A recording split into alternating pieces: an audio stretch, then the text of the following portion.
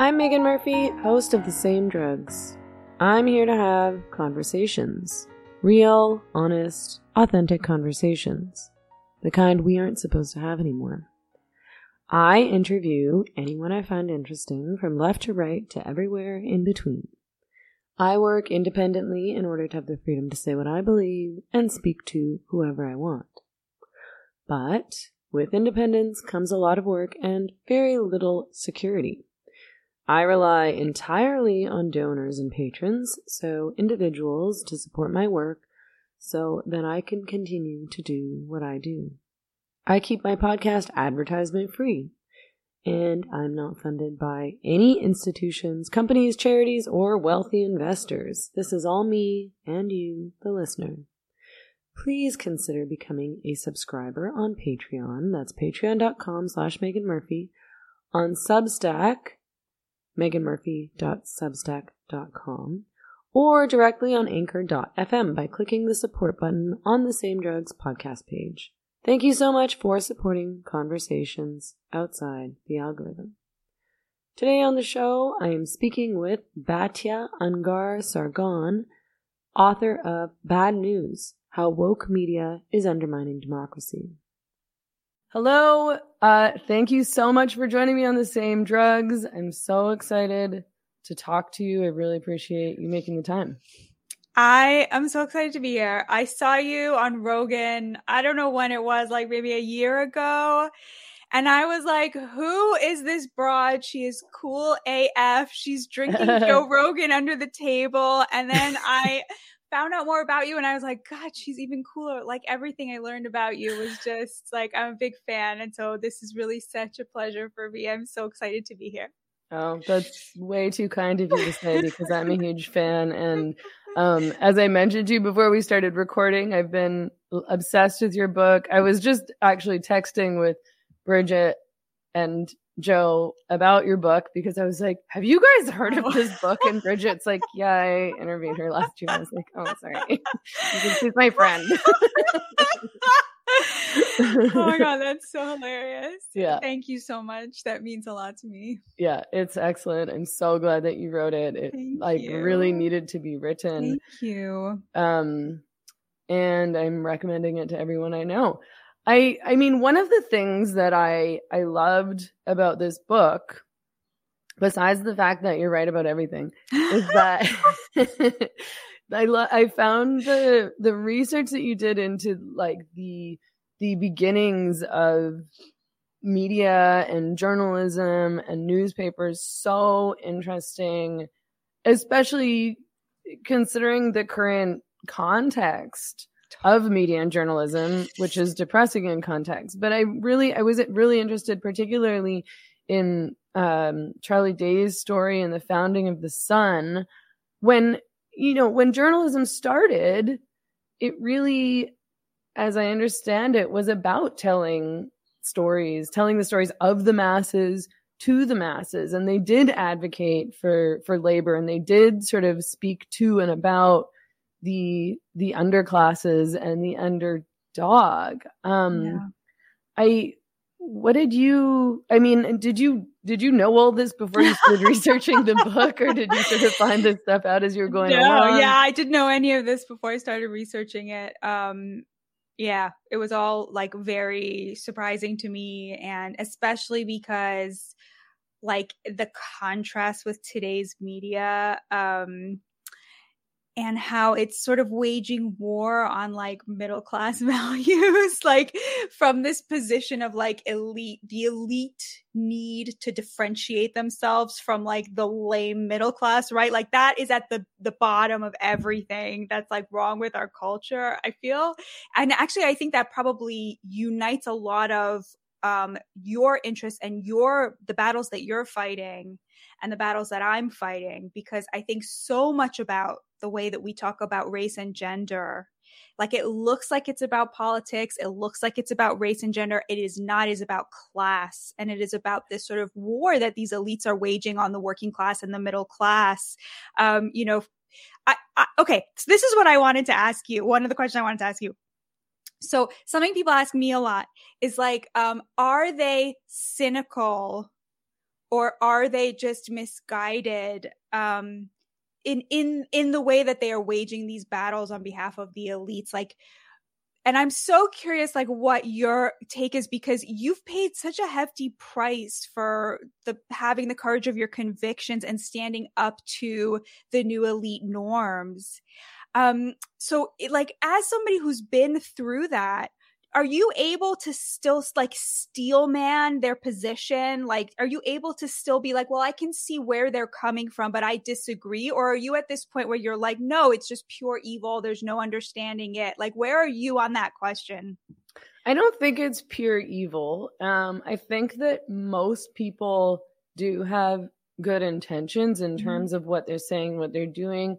I don't feel that everyone necessarily buys it, but I don't necessarily think that's ill intention. You know, like when people, you know, when my progressive friends from Vancouver posted about, you know, like George Floyd, Black Lives Matter, when they post about issues like gender identity, all these kind of culture war issues, I do think that they're doing the right thing. And I think they just haven't really thought it through, which is ironic to me, because at the same time, a lot of these people, and you write about this in your book, I find so condescending. You know, they believe that people who don't see things their way are stupid or ignorant, or that they're bad. And I mean, for me, it's interesting because I feel like I used to be like that. You know, we can be like, we're like, well, they're not bad people, because I didn't think I thought that I was doing the right thing and saying the right thing. And the people who didn't agree with me were stupid or ignorant or evil. So how did you get deprogrammed from that? You know, it honestly, like, it was a whole bunch of things. One of which was just going through hell trying to talk about the things that I wanted to talk about, and to try to talk about gender identity, and to try to say, you know, to try to speak the truth, and being shut down and punished so viciously by these, you know, supposedly progressive people. And because I knew a lot of these people, I was like, you guys aren't working class people. Like, I actually did come from the working class, and these people were middle and upper class people. They're extremely privileged. They're extremely sheltered.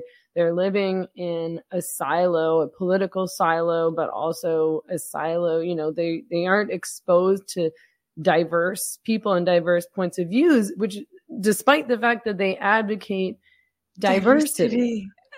And they don't, but they don't seem to see it.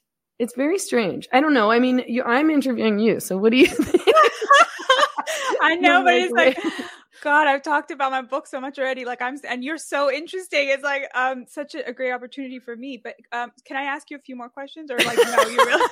Yeah, go for it. It's also like, your audience wants to know this stuff too. I promise you. Okay, like, they're not gonna, yeah. But, okay. Do you like, so, you had this experience, I had this experience too, where, people that you know from your life, people you have had in your home for dinner, people you have been kind to, people you have done things for, you know, helped, you know, personally, professionally, turn on you publicly and decide to denounce you, like, out of the blue. Do you like, where are you at in terms of like having been through that emotionally? Like, that is like, I'm so interested in that. Yeah.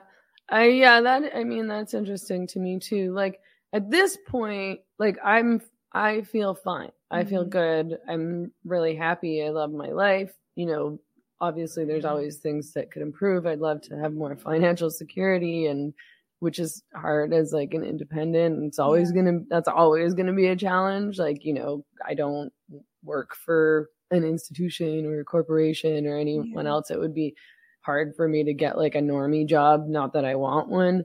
But you know, like, but it's been a while, you know, like when it first happened, you know, when I first started getting canceled en masse, that was like in 2015. And then it happened many times since then. And the first time it happened, I think it was quite like traumatic. Like, I I almost had an emotional breakdown. Like, it was really hard. And then when it happened again, really over the gender identity stuff, when my talks were being petitioned and protested en masse. And I saw what people were saying about me online who were acquaintances or friends of friends. And then when friends start abandoning you and saying like, oh, I can't be around you, or you can't come to my birthday party. Like, literally, it sounds so childish, but that really happens. That happened to me lots of times.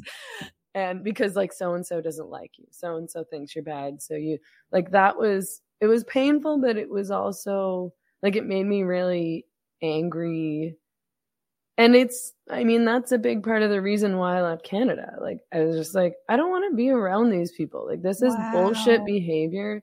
Wow. And they think that they're justified in it. And they think that this behavior is okay. And they don't think they're in the wrong. They think that I'm in the wrong for making things uncomfortable for them by saying what I thought about this stuff or by writing about this stuff. And since I moved away and I'm around people who aren't like that, I'm around people who are, I'm around all sorts. I really am around a diversity of people. I'm around poor people, working class people, middle class people, white people, Mexicans, like people from the US, people from the UK, people from Canada. I just was like, most people aren't like this. Yeah. Like, I was like, this isn't normal. Like, most people don't treat other people like this. Yeah. And they don't buy into this stuff, or they don't follow it and they don't care. Mm-hmm. Right? Totally. I don't know. I mean, did you experience anything like this? Yeah. And I think, I'm still like, I wouldn't know how to answer that. So I'm so curious to ask you, because I think I am unresolved about how I feel about it. Like, on the one hand, as someone who was super woke, who like was in it, it's very easy for me to remember what that felt like. And so it's very easy for me to extend like sympathy and to try to sort of extend the benefit of the doubt to these people, that they really think they're fighting racism. They really think they're fighting, homophobia or transphobia or whatever, when they're being cruel in this way. Like, they really see it that way. But on the other hand, like, how do you allow your worldview to end up in a place where you're justifying cruelty at that level? Like, I struggle with that a lot. Like, how can you be exactly like you said? Like, how can you maintain that? Like, I'm on the side of the good when you're being so cruel to somebody in the name of something that's like utter nonsense and so easily disproven. And the thing that I know is that like, I think when I was in that woke place, the thing that's like really dangerous is not actually like hate speech. It's something that you suspect might be true, but if you become convinced of it, you'll lose all your friends. You know what I mean? Like, even when I was in it, I knew the difference between those things. Like, I knew the difference between like racism and then like somebody questioning the statistics about Black people's encounters with the police, let's say, right? Mm-hmm. But you code those things in the same way to avoid having to deal with whether or not that's true, right? Mm-hmm. Because one of those things is clearly evil, clearly terrible, clearly awful. We don't even have to discuss it. The other one of those things is a huge social threat, right? Because if you become convinced by, let's say, Heather McDonald's statistics on police brutality, right, that it's being majorly overstated, you'll lose all your friends and all your social standing, right?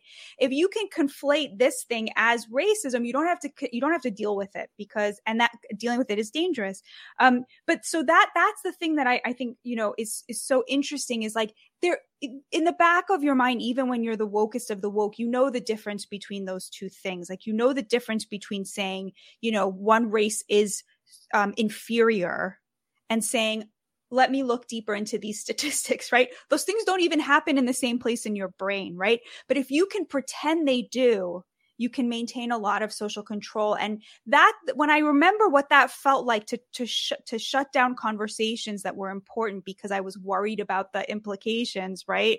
That thing I think is truly indefensible, but it's something that you see a lot. And I always ask myself when I see someone doing it, is like, are they like me? Like they know in the back of their head, like I'm conflating two things because it's too dangerous not to, right? Yeah. I mean, it's really hard to say for sure because, I'll sometimes still encounter, much less rarely than I used to, but hear people who are,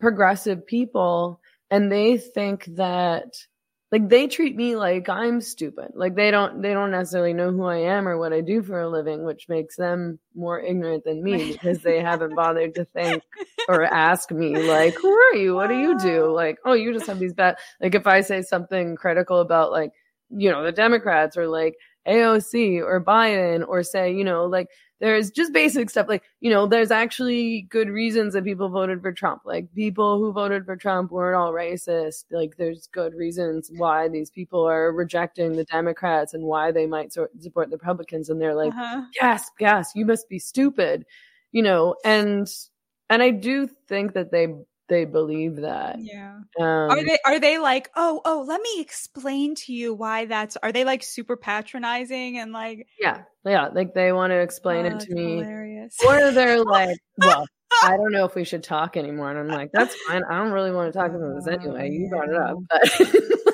I'm like, I'm trying to have fun. I don't want to have a stupid debate. But at the same time, it's like, at the same time, it's like, I want them to see, it's not that I want to change their mind necessarily to think what I think. It's that I want them to understand that they don't know everything. Yeah. And also to not vilify people. Like that's a big part of what makes me mad about totally people, is that they're vilifying the people that they claim to defend, and they don't realize it. It's like you think that you're on the side of the marginalized and oppressed, and you're hurting the marginalized and oppressed, and you're vilifying the marginalized and oppressed, and you're actually erasing them. Yeah. You're erasing them from the conversation. Totally. And of course you covered that in your book, and I was listening to your interview with Bridget recently, and you guys talk about that. And she said something like, they've almost become invisible, the actual, the immigrants, the working class, the like poor people of color, the POCs, they've been invisibilized by these people who think that they're highlighting racial injustice. 100%. I mean, 100%. And I mean, in my analysis, like they are using race and gender to avoid talking about the ways in which overeducated liberal elites have actually benefited from income inequality. So they use this other topic. They're like, this is the real inequality, when the real inequality is like, no, the real inequality is you're making a collective income between you and your husband of $400,000 a year, and you act like you're living paycheck to paycheck, right? That's the real inequality. It's not racial, and it's not about gender. And because it's a big distraction mechanism, right?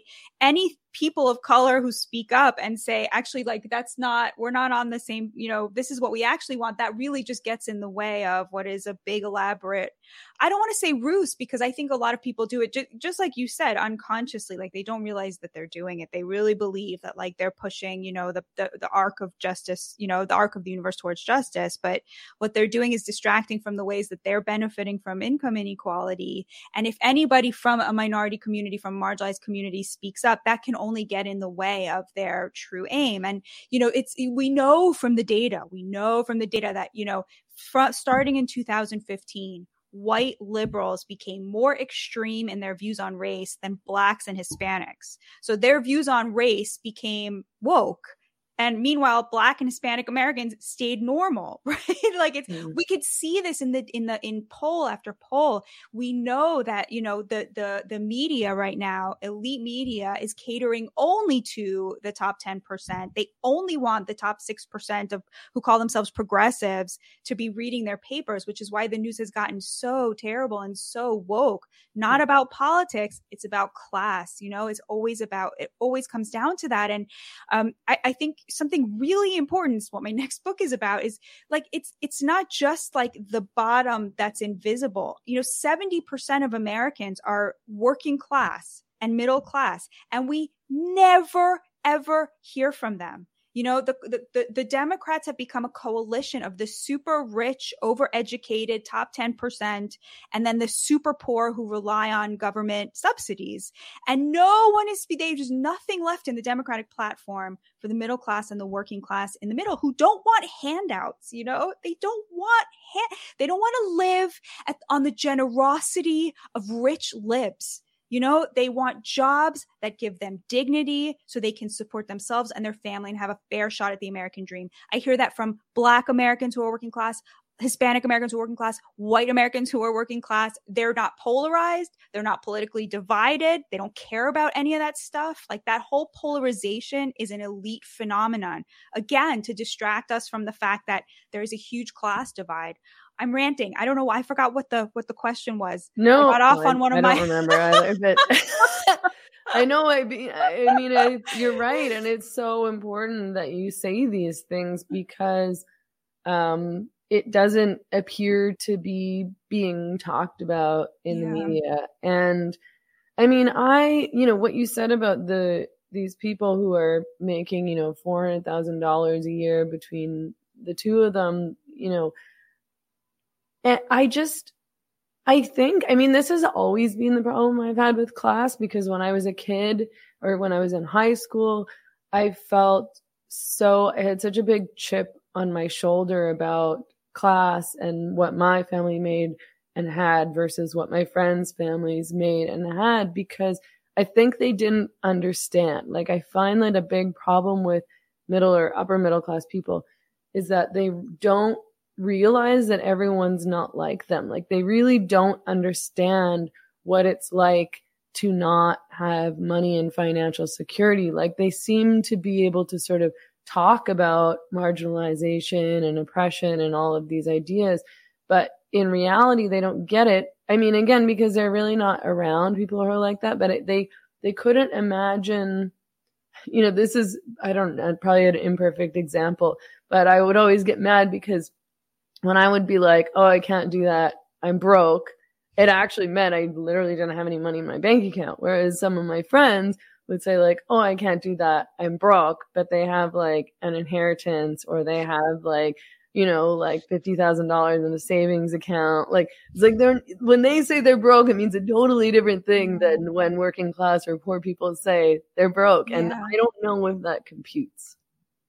No, it totally doesn't compute. And I think another thing is like, they don't understand like the central value in working class life, which is autonomy. Like, working class people are deeply committed to a sense of autonomy. Like, what they have, they got by the fruit of their labor, through the dignity of working for it.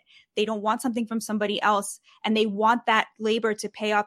And I feel that the upper middle class that we're talking about here, the top 10% who go to these fancy schools and then get these jobs in like professional or managerial roles, these people have never actually really had to work like that for what they have. A lot of it has been given to them. I'm not saying they didn't study hard for tests or whatever, but that's really the extent of it, right? Like, it's like, that's the extent of it. They really we're in this situation where there's not a lot of upward mobility anymore, which means that the top 10% is reproducing itself in its children, but like really nobody else is sort of getting up there anymore. We've become one of the most backward nations of the developed world when it comes to upward mobility.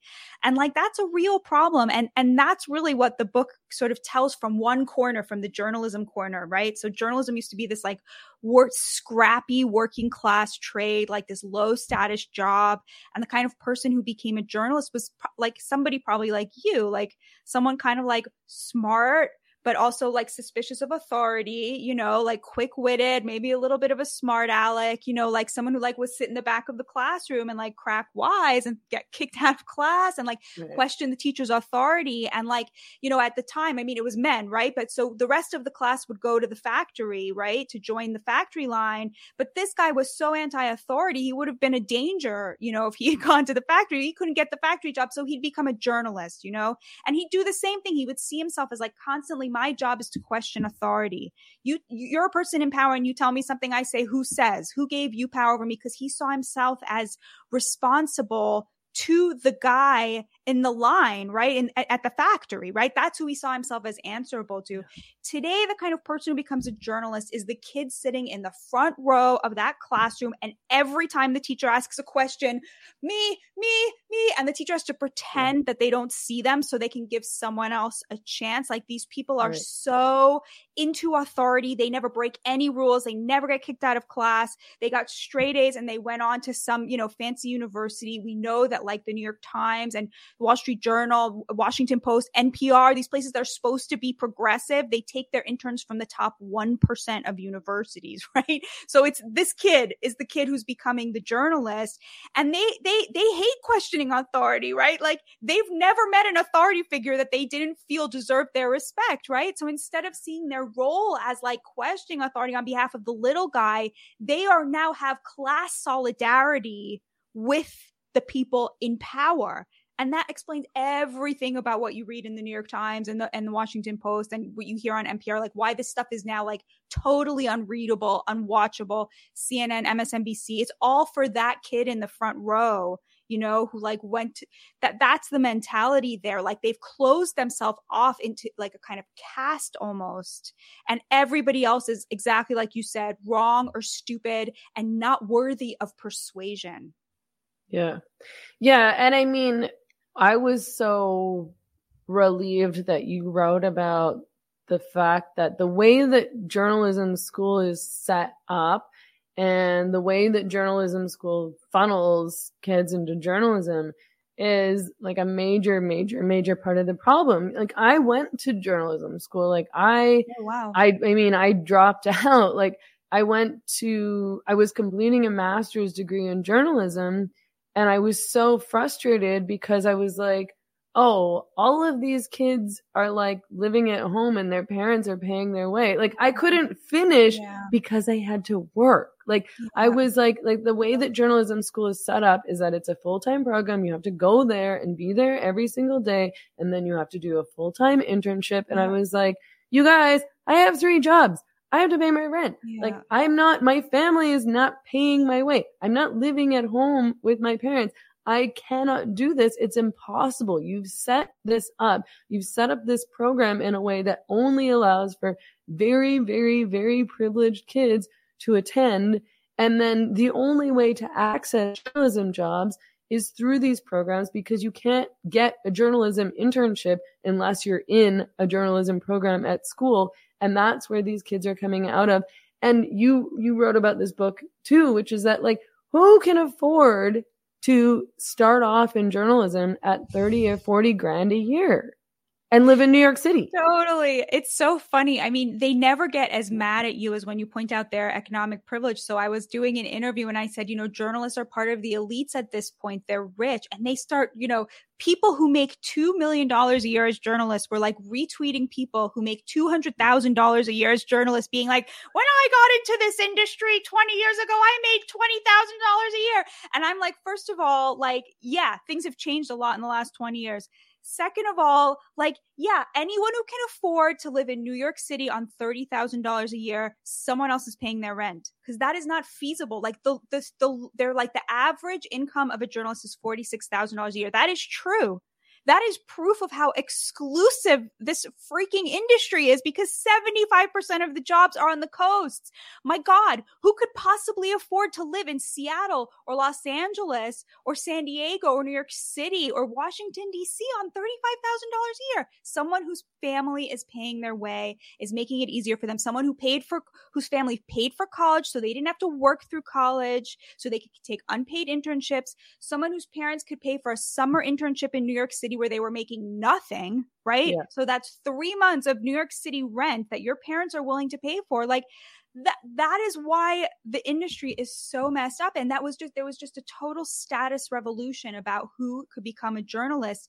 You know, as recently as like 50 years ago, the majority of journalists didn't have a college degree. Can you even imagine that? Today, most of them have a graduate degree that's totally useless because you can't teach what we do. You know, you can only learn it through humility and through questioning yourself, which none of these people learn because, you know, they get these graduate degrees in like, you know, woke studies, and then they go out into the street. And when the New York Times sends people into the heartland to interview Trump supporters, they have to put in somewhere in the article that they're a racist. Like, it's like they have to, you know, like, because otherwise they'll be like, you know, the guillotine will be out for them, right? The readers will revolt. And that tells you everything you need to know about who those readers are. So it's like you end up in a situation where 91% of New York Times readers are Democrats.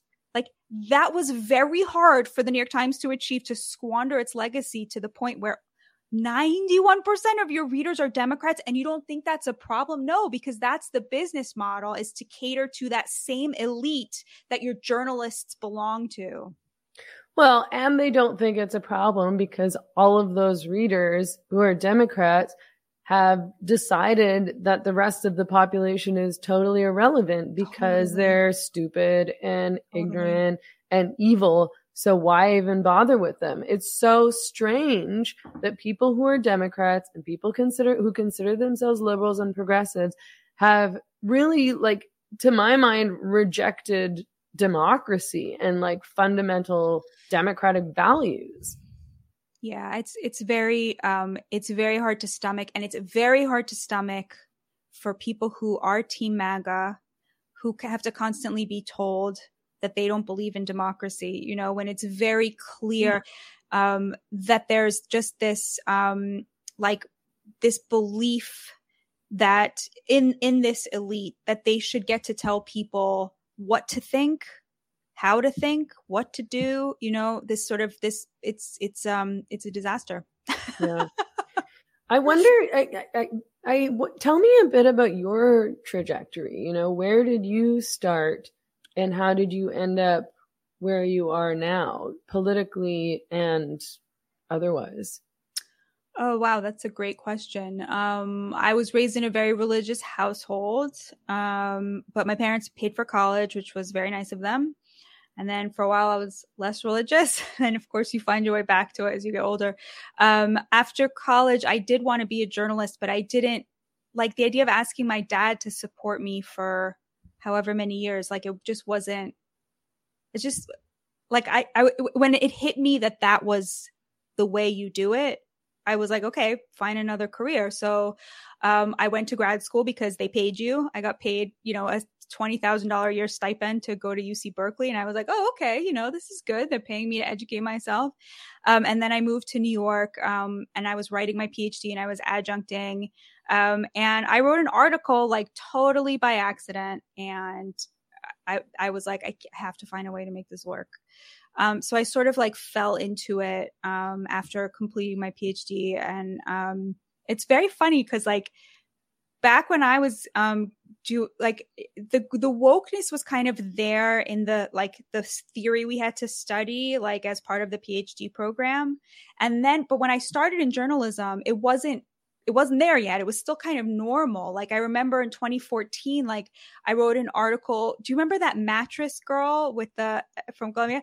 I wrote an article about critical of that and being like, you know, affirmative consent is bad for women. Like women want like eros, like you can't have like an erotic life if in the world of affirmative consent, and that's bad. Do you like this? Is this okay? Yes or no? Exactly. Like, do you want this? Like, let's sign a contract. Like, I know I don't think I spoke up as early as you did about that, but you know, of course you're thinking like nobody wants that in Oh my bed. God. Like, that's Nobody wants not that. a turn on In the at first all. And that's not how sex Yeah. happens. Like, Totally. There's this great scene in the first episode of the show Girls, which I recently rewatched, and it's so good and it's so conservative.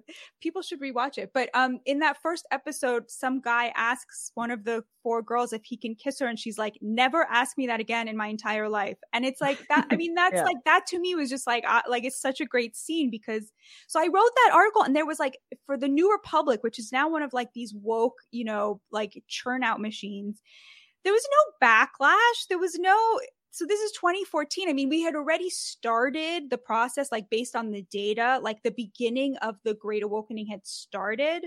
But I don't remember anyone, like people disagreed, but it wasn't like, get this woman fired. She must never have a voice again. Like this is unsayable, And like to think of how far we came, like I remember like seeing like the percolations of the wokeness coming and being like, whoa, this is sort of, how is this escaping the academy? Like, how is it bleeding out of, like universities? Like it used to be like nicely, like ensconced there, but it not only bled out, but it took over the mainstream media. So that's again, like the story that I tell in my book. Cause I was like, it was a real mystery to me. I'm like, okay, I know that only 6% of Americans are woke. Like the Pew Research Center, it did a study. It asked people if they're progressive or not. It asked people what they think. It asked people, how many of you, like it asked people, do you think that America's institutions are so deeply racist that they need to be destroyed completely and rebuilt from the ground up, right? Like the most basic woke question you could ask. So 6% of Americans said yes, in the progressive camp. By the way, only 6% of Black Americans are in the progressive camp, right? So it's like, it's all a farce. The idea that this is like on behalf of them, right? Because they don't want any of this. They don't believe in any of this. So I wanted to understand, how is it that only 6% of Americans believe all this nonsense, but like 95% of the journalism is now totally enthralled to it? Like, how does that make business sense? How does that make marketing? Like, how does that make sense? Like, that was the conundrum, the mystery that I was seeking to like unravel. Yeah. Yeah. So, I mean, I wonder, like, what was it? Was there anything that you found that was really shocking? Is it all these stats that you're talking about? I mean, you probably had an inkling that this was what was going on, but I mean, did you have any idea how deep this problem was when you started the book? No, I had no idea. I knew that there was a problem. I knew that something was happening. And obviously it became clearer and clearer throughout the pandemic and with, the George Floyd riots in 2020 and everything that happened there with the like racial reckoning. Mm-hmm. I knew that normal Black people don't talk the way the Black people on MSNBC talk, or, the Black columnists in the New York Times. Like I knew that there was like some huge disconnect between how, people in these communities think and talk. But the vast gap, and just seeing that like bolstered by the polling, like everything I knew just anecdotally from my life and my relationships, but also like, from doing this research, like the vast gulf. And, I think I didn't go in expecting to find that the Great Awakening was just one big smokescreen for class. I didn't know that going into it.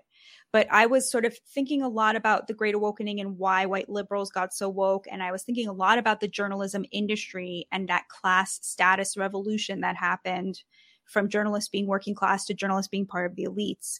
And at some point I was like, oh yeah, that's the same story. Like that's the story, is like, the Great Awakening is the last stage of journalists abandoning the working class that they used to belong to and becoming part of the elites, and like waging this war on the commonsensical, right? The common sense of middle class, working class Americans who think that, Dr. King's idea that we should live in a colorblind society is like the right idea, like finally America got there. So its elites had to be like, what is this bourgeois nonsense? We can no longer believe this. It's racist to want to live in a colorblind society, right? Same thing with gender, right?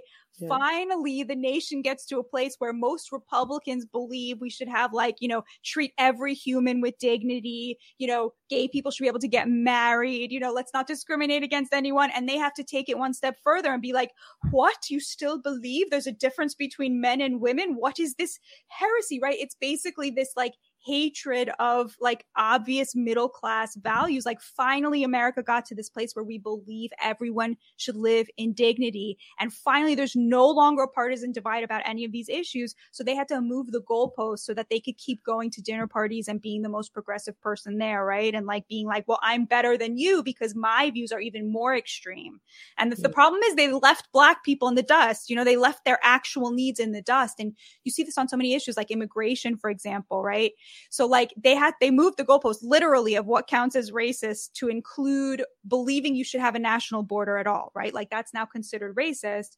But of course it's the Black community who's paid the biggest price for mass immigration, like literally a 20 to 60% reduction in wages, a 10% increase in mass incarceration due to the real costs of importing a totally new working class into your country to compete for, low skill jobs. So they paid the price for that.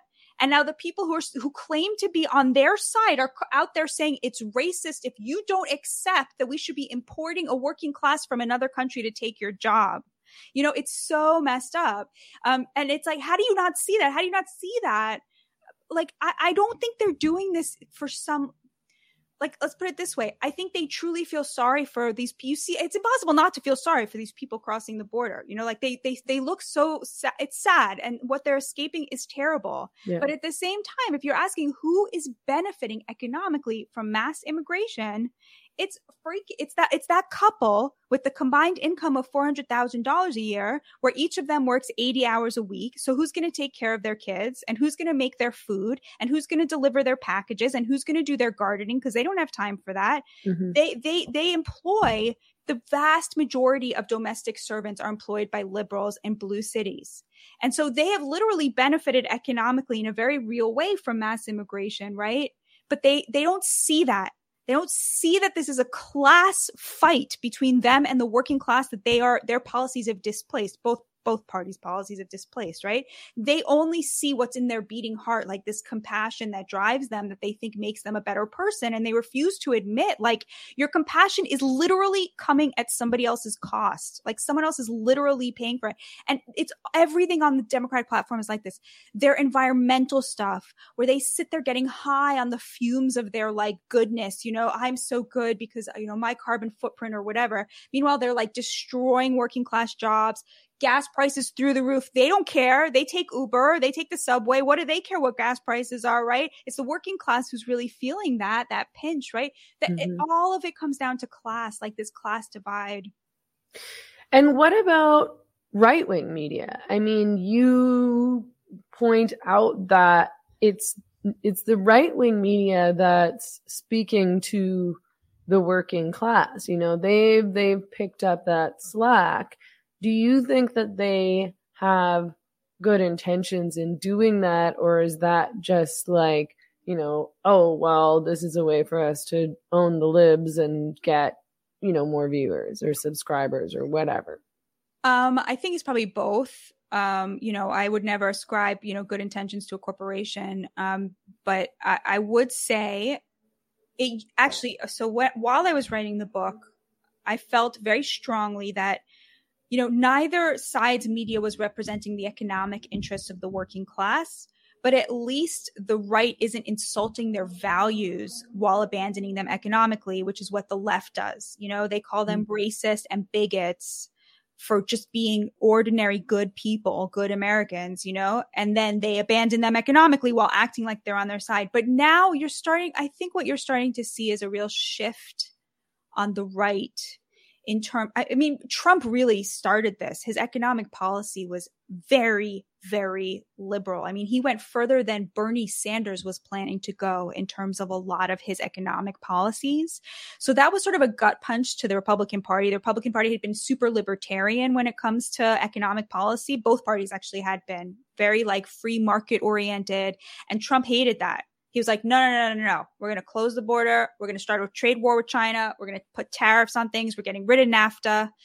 That's what really spoke to his supporters. Like, that, you know, if you want to know who was going to vote for Trump, like the number one predictor was how decimated their community was by NAFTA and by like all of this like shipping jobs overseas, you know? So that started a real shift on the right. And now you do see them sort of, there is a more sort of anti-corporation, anti-corporate strain to the Republican Party, pro-family. They're now really big on supporting families from an economic point of view. So that shift is really happening in a way that's very interesting. I don't know where it's going to go, but right now, when you think about things like, you know, I watch a lot of TV because it's part of my job as an opinion editor, but I watch a lot of Fox News, and the thing that they don't do is they don't insult their viewers' values. They say you're a patriot, you care about your family, you're not a racist, you love your neighbor no matter what their race is. You know, they respect where they're coming from, as opposed to the CNNs of the world and MSNBCs of the world, which are sort of flattering the egos of their sort of overeducated viewership while insulting everybody else who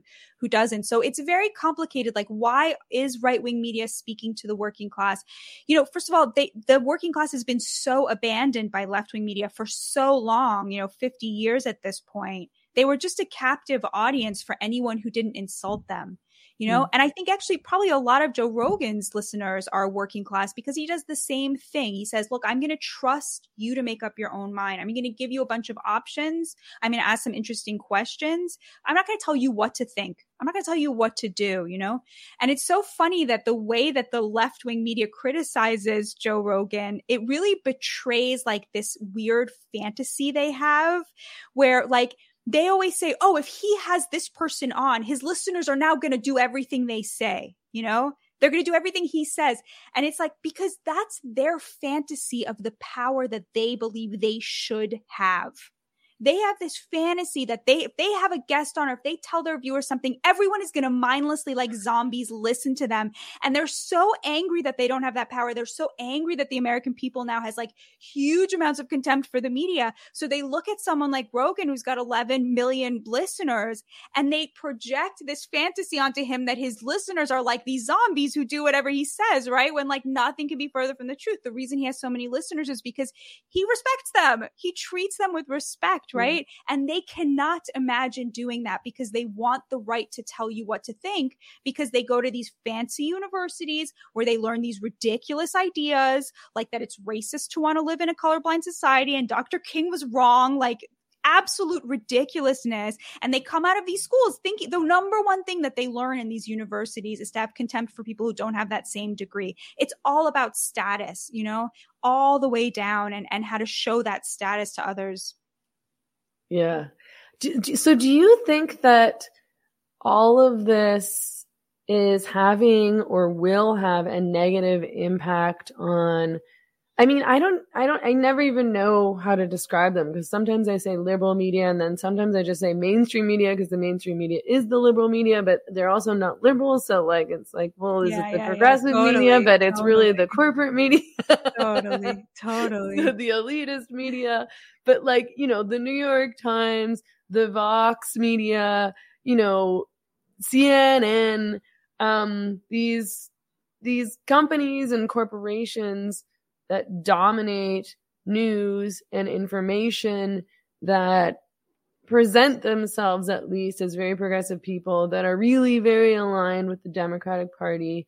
I mean, we've seen, I think that people are going to right-wing media sources more. That might just be my own projection, because in the past few years, I've started reading some right-wing news sources, which I never did before. And then the other thing that we've seen is a lot of people who are in the mainstream media, who are in liberal media, going independent, right? Like Matt Taibbi, Barry Weiss, those kinds of people. And they're being really successful in that endeavor, which is awesome. Like, I subscribe to those Substacks, and a lot of the information that I get nowadays is from these independent journalists who left the mainstream media. But do you think that this is actually having like a notable impact on these institutions, that they would even notice or care about?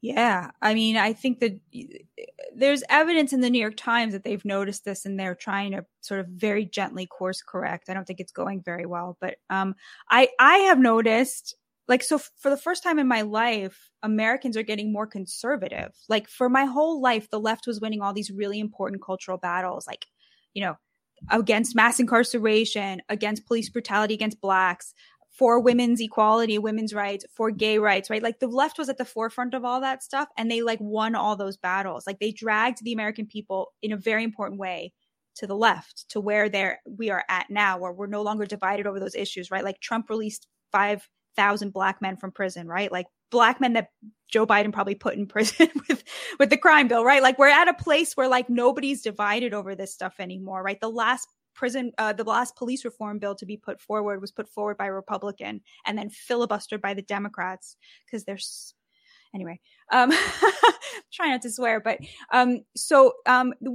but now, so they moved the goalpost, these class reasons we've been talking about, to this place that's like totally just war on the working class, war on the middle class. And now Americans are becoming more and more conservative. And, you know, so like for the first time in my life, I feel almost like reality has a bit of a conservative bias now. Like, when I read a story that seems to be very wishful thinking on behalf of like lefties, I'm like, I bet you there's like something going to come out here. And like, inevitably it ends up being like a Kyle Rittenhouse situation where like, totally, they just totally botched it, right?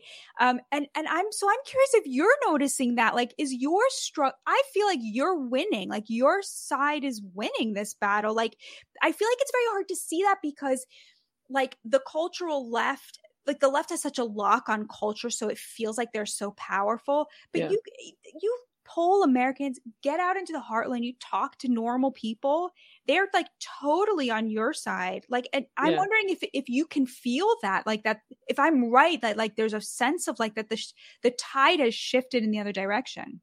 I mean, in real life, for sure. Mm-hmm. Like, most people that I meet out in the world, you know, there's like a number of ways that this conversation happens, but sometimes people come up to me here in this little town in Mexico and they're like, "Are you Megan?" Like, and oh my God, that's amazing. And I'm like sweating and dirty, and I have like coffee stains on my shirt, and I'm wearing like dirty tube socks and gross stinky Converse. That's what and I'm like, yeah, I'm like sweating like so much.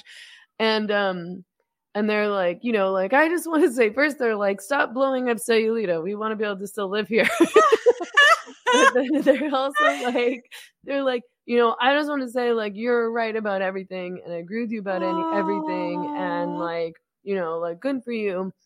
But then also just like, you know, regular people that I meet wherever and I talk to in my real life, like here in town, or if I'm traveling or at the airport, they're all so fed up with what's happening in the media, with social media, that they're being fed these narratives, that they're being insulted, that they're being lied to, that, you know, they can't speak the truth, that the media is not speaking the truth, Democrats aren't speaking the truth. You know, that's what, like, I think the majority of people are angry about this stuff and questioning all this stuff, and angry that they can't speak about it, or that perspective's not being represented in the media and social media. But it hasn't, I don't know if it's, you know, it obviously hasn't changed the media, because CNN and the New York Times and Vox Media and NPR, they're still pushing all these narratives. It's so strange, because they're representing almost no one when they're saying, you know, trans women are women, you know, and whenever the word woman even comes up, like whether they're talking about reproductive rights or like domestic abuse or rape or any kind of inequality that's sex-based, they always have to throw in, you know, something about trans women. They have to include that in the narrative. I guess just to virtue signal about, I don't even know what their virtue, like, I don't even know why they feel like they have to do this. I guess because they're worried that they'll be criticized if they don't. I'm not going to finish my answer, but do you think that they're doing that because they're worried about getting canceled, or because they actually think it's an important thing to do? Well, I think if you've allowed yourself to be convinced that not doing it results in like trans people dying, the way that Berkeley professor told Josh Hawley the other day, like if you really think if you've allowed yourself to be convinced of something that ridiculous, and I say that as a person who was convinced of many very ridiculous things in my past, I think that, you develop compulsions around that behavior, to protect yourself from having to feel like you did that. But how do you, like, where did you get the strength of character to like stand up and say no, like at a time when there was such a heavy social cost? I don't know. I don't know. People ask me that a lot. Like, I can't. I actually think that I can't stand injustice. Like, these people talk about justice a lot, and they maybe believe that they're seeking justice, but I actually feel very angry when something happens and it's like wrong or unfair, and I don't think I can let it slide. Like, I'm not very good at not saying what I think and not talking about something. And this comes up in all sorts of areas. Like, it happens in my intimate relationships, which is like really probably very annoying for all of my boyfriends that I've ever had. But I'm like, nope, that's not what's going on. And we have to talk about this until like you understand that this isn't what's actually going on. Like, I can't stand misrepresentation, or I'm not the kind of person who's going to be like, oh, well, whatever, just like, who cares? It's just Twitter. Like, people who say things like that drive me insane, because I'm like, who cares? It's just Twitter. Like, this is like access to information. This is our like elections. This is free speech. Like, this is like, this is altering how people view the world, and it's altering what we're allowed to speak about and how we're allowed to speak about, and again, like what like statistics we're allowed access to. Like, Twitter dictates what science is. Like, who cares? It's just the internet. But yeah, I don't know. It was just so wrong and so incoherent. It was so irrational, this idea that, just the idea that a man can be a woman. But, why do you think it took off? Like, what's your theory about that? Like, I don't know. I think there's a number of reasons. Again, I think that a lot of it had to do with academia and this elite, very privileged minority of people who were in gender studies programs. I was in women's studies. I did a BA and a master's degree in women's studies. I was there. But, we who are learning theory, and theory took precedence in these programs above real life and like the material reality of women. So what I was learning in women's studies wasn't really women's history, or even very much of the history of the feminist movement. It was modern third wave theory. It was like, Judith Butler. It was ideas about like queering like heteronormative sex and things like that. And it was about, it was very much attached to third wave feminism, where you would reframe things that were obviously like exploitative or abusive, the prostitution industry, pornography and things like that. And you would sort of try to theorize it into this like empowering for women thing, which you could only really do if you're a very privileged person. Like, only a very privileged, like white chick with money from Vancouver would think that it would be like fun and sexy and empowering to dabble in prostitution. Yeah. You know, nobody who actually had to do it because they had no other choice and was actually having to, you know, engage in sex acts with men who hated them or who were abusive to them or who they just didn't like or weren't attracted to would think that was like a fun thing to write an essay about.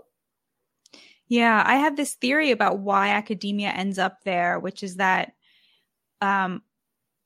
like, so, okay, when I was getting my PhD, I was working on these books that were 300 years old, right? Meaning for 300 years, people who are like much smarter than me were reading these books and getting PhDs on them. So like everything that's true about these books has already been said. Like that's just like a fact. So, but you still have to write a book to get the PhD, right? You have to write a thesis. So there's this big premium placed on not being correct, but on being interesting, right? Because you can't be correct, right? Like somebody got it right before you because like I said, 300 years, people much smarter than me.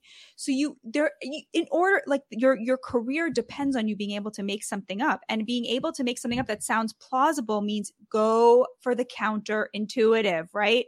Like, because nobody who lived before our crazy, stupid times would have thought to think, no, actually prostitution is a feminist value, right? Like that's how you get a book idea, right? Because no one would have been dumb enough to say that. And so it pushes people to come up with these like very crazy counterintuitive ideas just to survive.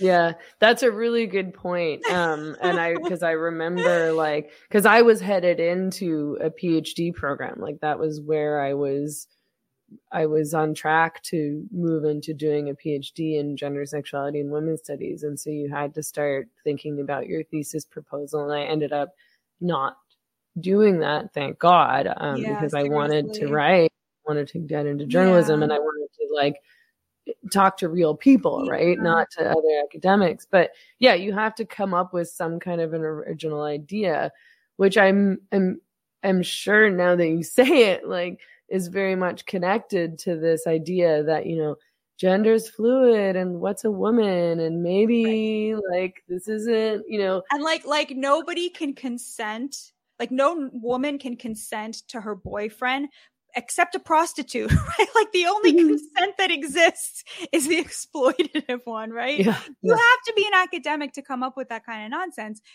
but now it's totally mainstream.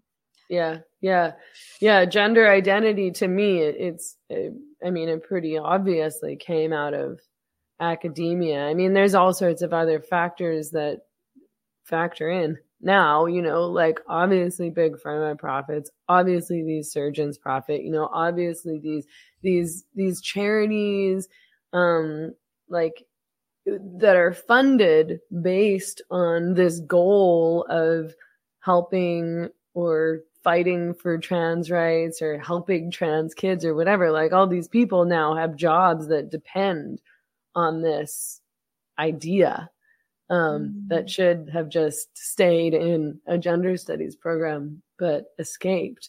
And yeah, I mean it's all so wait, elite ideas. So we might actually disagree on this. Do you not believe that anybody is trans, or do you believe that some people are, and like where do you draw the line? Well, it's complicated because I believe that some people experience what's called gender dysphoria. Like I know people like that, or talk to people like that, people who really just have such a strong, overwhelming feeling that they were born in the wrong body. You know, whether or not those concepts make sense or are legitimate in any way is a whole other question. But yes, and those people, I mean, I'm not going to stop anybody from doing what they want in their personal lives, so long as it's not hurting anyone else. You know, if somebody wants to get surgery and go on hormones and they're an adult and that's going to make them happier, then that's fine. You know, like I do think that they should be provided with more information about these surgeries and the impacts of these hormones, because I think a lot of people don't realize how brutal some of these surgeries are, and that they often don't work, and that the parts that are being attached to your body are often rejected, and it can be quite gruesome, and that you can live without like the ability to enjoy sex or orgasm. That's another thing that I've like been thinking about a lot recently. Like orgasms are very important. And, if you're a teenager and you're like pre-sexual, you don't know that. Like, you don't know that you're signing up for a life without that. And you couldn't even communicate to an 11-year-old. No. Like what you wouldn't want to, because it would be inappropriate, but like, I just think that like sexual pleasure is extremely important. And it's sort of, it's my understanding from talking to people that is often something you will never get back if you undergo a lot of these surgeries. And like, I can't imagine a life without that. And I think that it's, but I wonder, do you think that it's that specifically that this is I have a friend who sees this very much as just a new version of the old, like just hatred of women. I don't know that I see it that way, just because I feel like we're so past the kind of misogyny that I used to be convinced was like pervasive in the patriarchy or whatever. Like I really feel like the Me Too movement was like a huge game changer in terms of like shifting the power between the sexes. And that we haven't quite reckoned with it, and not entirely. I mean, obviously, I think is good, but some of the impact of that I don't think is great. But do you see this as like a new form of sort of anti-women misogyny, or do you see it as sort of more in line with other forms of just like general academic thinking? I mean, I see it as incredibly sexist and misogynistic. Again, I don't think that it was a misogynistic plot to destroy women, but the actual effect, which is that so many young lesbians would rather be trans boys because it's cooler, that the men, like the trans women who engage in trans activism and talk over or, insult or even worse, or threaten or attack women who say, like men aren't women, or, a woman is an adult human female. Like they, to me, seem like men who really, really do hate women. I think that a lot of what is understood about transgenderism, and gender identity is rooted in sexist ideas, although I don't think people really realize it. If you're saying like, oh, well, if it's a boy and he likes to play with Barbie dolls and likes to wear pink, then he must be a girl. Like, that's a really sexist idea. Because I thought that, like back in the 80s, it was like, oh, boys and girls can do whatever they want and they can play with what toys they want and they can wear, I was free to be a tomboy when I was a kid. So like, I do think, the effect is clearly very misogynistic. The erasure of woman, the erasure of words like mother, and like referring to women as menstruators, or, like all of these, like, I always get so mad because you'll see like, places like Planned Parenthood, but then companies that sell, period products and period underwear, they've all gone gender neutral and they don't use the word woman. And it's like, you're literally selling, like, it's like if you're selling tampons to women, or you're talking about abortions, if you're talking about like something that can only happen if you have a uterus and you have a female body, and you can't say the word woman, and it's like anybody can have a period. It's like, well, how can you're profiting off of women? Wait, like, are they insulting women at the same time, and women are going for it? Are they marketing those period underwear to trans women or to trans men? Like who? I think to trans men, but they won't even say it. They won't. Okay. Because I was like, are they marketing to trans women like you too? I'm sorry. Maybe laugh about this. maybe that would be like the apotheosis, right? It's like, not only women who have periods, like anybody, all people have periods. Okay, that makes more sense. I thought I thought the idea was like that they're saying to like trans women, like, well, you're not a complete woman until you buy our period panties, right? Like, got it. Which would be totally typical. No, but I think it's a lot like, the way that a lot of like woke ideas from the race category end up hurting Black people most of all. Like, this whole sort of the decision to let criminals roam the streets. Like, 98% of crime is committed intra-racially, right? So when you let criminals out, they're going to go back into those same communities and kill and rape and murder and carjack their neighbors. The people, 54% of murder victims in America are Black, and they're only 12% of the population. And you can't get anybody to talk about this. Like, nobody cares about it. The Republicans don't care about it because it's happening in liberal cities, and the liberals won't talk about it because it's not woke. And so they end up hurting the people that they claim to care about the most, because their cockamamie ideas that they cooked up in the university and then mainstream through like all of their press, are just like totally whack and like not just like out of touch with reality, but out of touch with what those communities themselves want. Yeah, I know. It's totally strange, but I do think that people are waking up to this. I think so too. Yeah. Like, I do think you're right. I think that in some ways the woke or the progressives or the libs or whatever, I think they're losing. Like, they're not winning people, and people aren't buying it. Yeah. And they're also, like, I started exploring different news sources and listening to different voices and talking with different kinds of people because I was just so bored of this. Yeah, I was like, these narratives are just repeated over and over and over and over again. I'm bored of this. Yeah. I'm intellectually bored. I want to learn something new. Like, I want to be challenged. I want to be able to challenge these ideas. I want to be able to have interesting, different conversations. Who wants to just have these same conversations over and over and over and over? You already know what the narrative is supposed to be. Why bother reading a news story about it? Totally.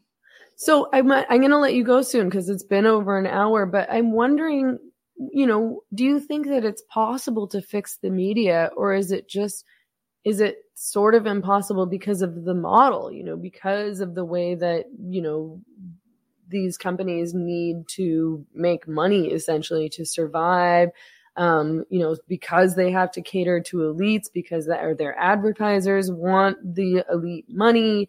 I mean, is there a way to fix this? Where do we go from here? I don't necessarily know that it is possible to fix it, but I also don't care. Like, I'm not exercised about that because I think our media has gotten extremely nationalized, and there's literally nothing you can learn from the national media that matters to your life. Like, nothing. And that's why you're seeing this sort of mass boycott of the mainstream media, because like there's nothing on CNN or in the New York Times or in the Washington Post that matters to like most Americans' lives. And because they're catering to elites, and so they're full of stuff that those people care about. So it doesn't, I don't think it matters. Like, there's nothing you could learn from the New York Times that you can't learn from the local bodega owner or from somebody in church or in synagogue. And that's where you should be getting your information, from your local community and investing in that community. So I don't think it's likely that they're going to repair themselves. But I also, the book, there's a lot in the book about, these sort of golden ages of American journalism. And in those times, like, the media wasn't unbiased. It was very biased, but it was biased on behalf of the working class. And I think what you're seeing now with, especially YouTube, and podcasts is people like from the working class talking to the working class again, and those people are finding their audiences, people like Joe Rogan, people like you the Good Old Boys podcast, like an amazing podcast. It's just two working class guys, like two chuds, just yucking it up about the news you need to know. And like, people are finding the stuff that's relevant to them. And I don't think that that's so terrible, that the media will be once again sort of much more like subdivided. It's not the end of the world because, malfeasance on the right will be covered by the left. Malfeasance on the left will be covered by the right. Like, there's going to be, it's not like Fox News is going to let up on the Democrats, right? It's not like, the Democrats are going to let up on Trump. Like, there's going to be, power will be held to account, and it will matter a lot less because it's very clear that those are the elites speaking to each other, and they're not talking about what working class people want. So they're going elsewhere. And I don't think that that's necessarily so bad. Well, I mean, yeah. And I guess, one, obviously the internet and particularly social media has had a pretty negative impact on the media in a lot of ways. Sure. But one benefit is that people have been able to kind of start their own thing. I mean, what we're learning now is that we really have to not be reliant on social media to build our audiences. I mean, I obviously learned that the hard way because I was like, I kind of had to rebuild after I was kicked off of Twitter. But as long as we have access to, you know, a subscriber base, I mean, again, we can lose all those things too, because we can lose Stripe, we can lose PayPal, you know, like, but I am heartened to see what's happening with podcasts, especially, and with Substack and newsletters. And I think so many people are migrating to those platforms, and we can hear both from really talented journalists and from just regular people and from people who have something specific to say about a specific area or issue, and they would never be able to break into the mainstream media, and probably they wouldn't even be allowed to talk about it on social media. So I suppose that's, you know, one good thing. And I guess I hope that as people are migrating to those platforms and to those people, they're supporting those people on those platforms too. Yeah, me too. And yeah, I mean, I don't think you really need a subscription to the New York Times. So I guess don't have one. Subscribe to someone else's newsletter. No, me neither.